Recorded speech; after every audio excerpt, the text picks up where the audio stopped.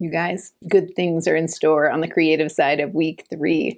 I wanted to take some of the core principles that we've learned in the chapters and find creative ways to teach them, and I think we have some good things up our sleeve this week. So just like I've done in the past, my hope here is to give you a quick preview of each. I'll walk you through the supplies that you'll need for each one, and then you can kind of figure out as you watch the rest of the videos how you could adapt these to your own kids or your own classes, because there's a plenty of options out there. I'm just trying to kickstart some creative ideas. I would remind you that for those of you who are in the full course, you'll have access to the notes and the printables. They'll just be within the links that are built into the course. If you're not part of the course and you really want to get your hands on one of the printables, this year we've started to add a few of them to my Etsy shop. So you'll see some of the more popular printables there. You can find links below this video if you want to go access those. But hopefully just seeing this video will get some ideas going in your mind. Okay, first and foremost, I wanted to help our kids understand what the iron rod is, why it is such a pivotal part of making it from where they begin to where they're all trying to get to the tree. And it is this steady, solid, warm, guiding tool. And I loved Elder Anderson's perspective about the iron rod. He's one that taught me in a BYU devotional about what it's composed of. So we're going to do a cool object lesson to help your kids understand what makes up the iron rod. I've taught this to my course in the past. It uses just simple sheets of tinfoil, but this time I decided to add a printable option just so you have something that if you were teaching in a seminary class or maybe in a primary sharing time, you had something that you could hold up that's a little easier for your kids to read. So if you want to use the printable element, you can. It's just these simple little iron rods, and I'll teach you how to use those. Okay, second object lesson. This is to talk about what it means to keep. I thought it was fascinating that after Lehi teaches all about his vision, he urges his sons with all the feelings of a tender parent to keep the commandments. And I thought it was interesting to think about what that word really means. You know, to keep isn't just to hold on to. It's to defend, to guard, to, be anxiously engaged in doing good, those kinds of things. And I think the same thing applies with Nephi when he's talking about the small plates and how he hopes that those who write in them after him will keep and preserve that record. And I don't think that just means to hold on to the record. He wants them to use it, to study it, and to write in it, and to keep them, in use. I think there's something powerful about that word keep. So we're going to demonstrate that understanding with a really cool game. It's simple, lazy, and fast, and you can play it with 2 people or 20 people. It's called potato jousting. So if you've never done this before, you just need a sack of potatoes. Personally, I prefer the ones that are a little bit smaller. So the golden ones or the red ones that are a little bit smaller work a little better than the giant russet potatoes, but whatever you have on hand will work. Then each player, in addition to needing a potato, they also need 2 spoons. Ideally, the more like serving spoon or soup spoon size. You could even use wooden spoons if that's all you have on hand, but you need 2 spoons on hand. If you're teaching a big seminary class and you need to help a lot of people have spoons, then it might be good to get the smaller potatoes. If you're using just a regular cereal spoon like you'd find in a church kitchen, then get the little baby red potatoes and you'll probably have better success with those. Okay, third one. This is one of my favorites of all time, but I wanted to reinvent it for 2024. So this is when Nephi's teaching about unfolding revelation, about how we have to listen to revelation on the Lord's timetable, when he's ready to reveal things to us and when we're ready to receive it. Things open up, but they don't open up fast. They unfold. Those are Nephi's words.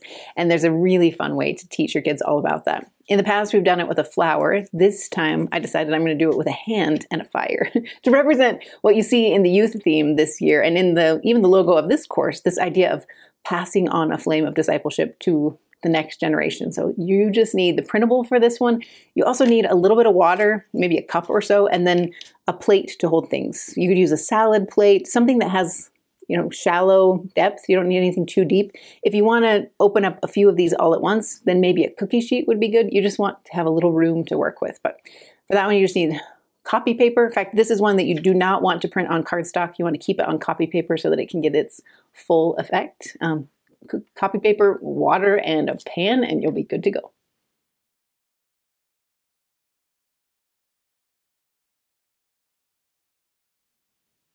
Soon we're going to learn that the iron rod represents the Word of God, but I think it's hard for kids to understand how to grab a hold of the Word of God. What does that even mean? And so I think anytime you can break down that analogy to something that they can understand, it's always better. In fact, I really love the way Elder Anderson taught this in a BYU devotional. He basically described iron rod as 3 components. In fact, that's what you'll find on the printable this week. All these different components work together to become the iron rod. So you have the scriptures as one component, the words of ancient prophets. You also have the living prophets, what we read today from our prophets and apostles.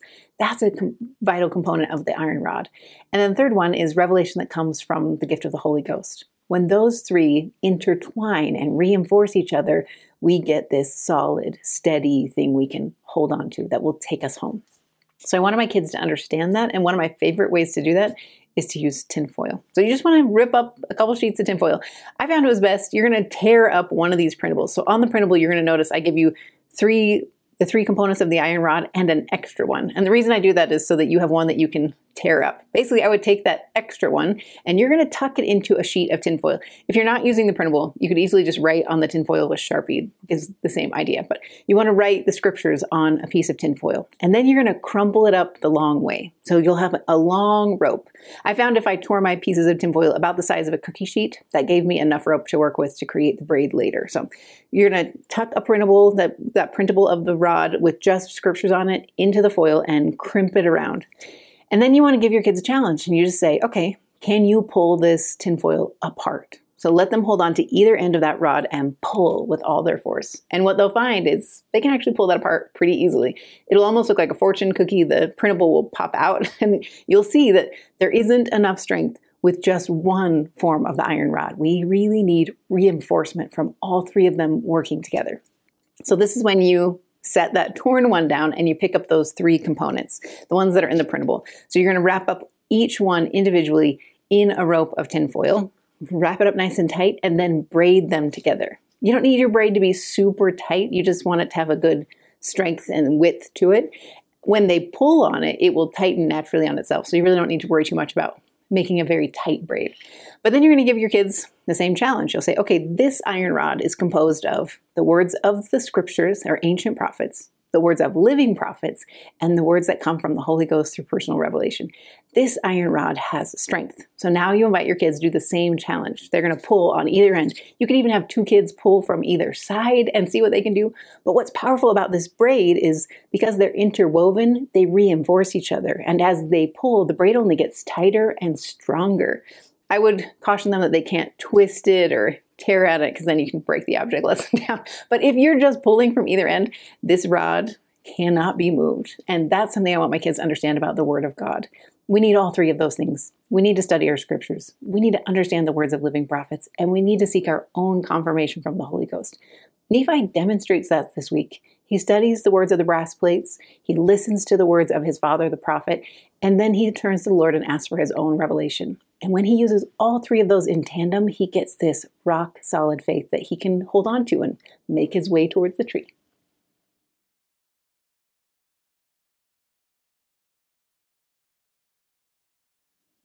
I know. Potato jousting is a ridiculous way to teach gospel principles, but it's memorable, and that's what we're going for. Okay, you guys, as silly as this seems, I think this has a lot of lasting power. What I wanted my kids to understand is what the Lord means when he asks us to keep things. It's really easy to hear keep the commandments or keep the record or keep my covenants and just think that means I'm supposed to be passive. But I think in the scriptures we see over and over again that word keep means to do something active. When he asked us to keep the commandments, when Lehi asked his sons to keep the commandments, he wasn't just asking them not to murder, not to lie, not to commit adultery. He's also asking them to do good, to be anxiously engaged and to do good and progress on that path.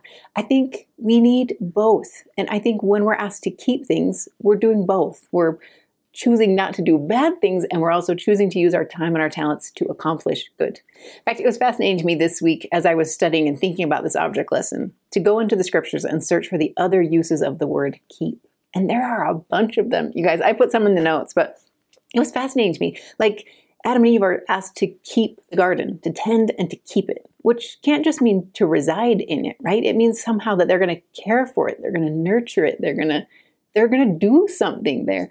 The same thing happens when you hear the Lord promise to Jacob that he will keep his promises.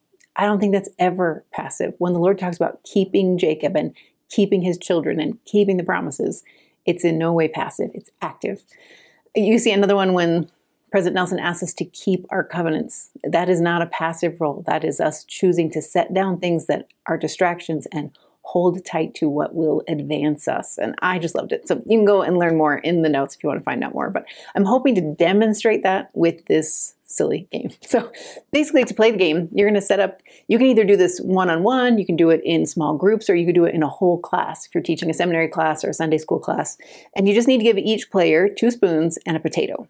If you want to make this a little more Pinewood Derby style, you could invite your kids to name their potato. I did find it helps to write something on the potato. In case both potatoes fall down, it's easy to tell whose is whose. So make them give their potato a name and then invite them to joust. The rules of jousting are very simple. Basically, I'm just trying to keep my potato on my spoon, and I'm going to use my other spoon to defend. So it's both, right? I'm walking that line of trying to guard and protect and also to proactively do. And I think that's the gospel message, you guys. We're supposed to do both. So as they go and they play, they'll go against their opponents, and they're going to have to use a lot of caution. Because basically what happens is, as I try to go into the field of battle, I lose my balance a little bit. So I'm constantly trying to guard this potato on my spoon. And I'm also trying to move forward. I'm trying to get distractions and temptations out of my way. I have to be proactive in my approach. And that's kind of how the game is played. As I go forward, if somebody's potato falls down, then they get a letter. So it's kind of like the game of horse in basketball. If your potato hits the ground, you get a letter. For us, the letter or the word was keep. So Keep. And the last person without all their letters wins the jousting tournament. It's the laziest, easiest approach to teaching this principle that I can come up with. But I think it's one that's loaded with fun. Like, I really think when we find ways to make the gospel fun and meaningful, then memories are made. And that's part of what we do here. So I hope you enjoy potato jousting.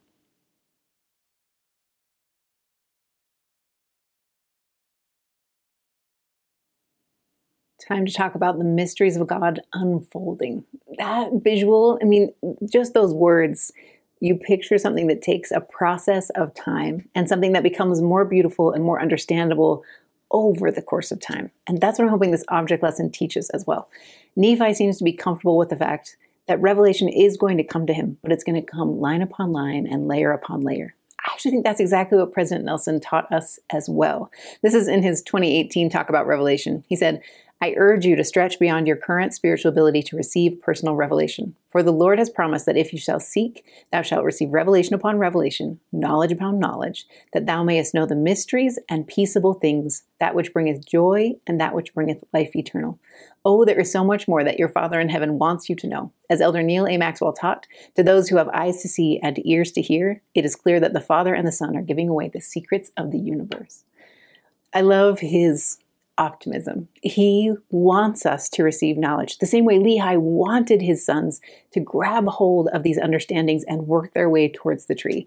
So I wanted some way to catch my kids' eye as well. This is one we've done with my kids in the past. When we taught this back in 2020, we did it with this beautiful little lotus flower. In fact, if you're in the course, you can still download that original printable and find it if you want to do a more botanical version of this. But I wanted something that fit with 2024. So I decided to grab a hold of that visual, that the logo of the youth theme, this idea of having a hand with fire. In fact, it's a lot like our logo, but I wanted some way to catch that feel of it happens slowly. Fires catch in your hearts of discipleship, but it happens over time and it becomes more beautiful the longer you stay in it.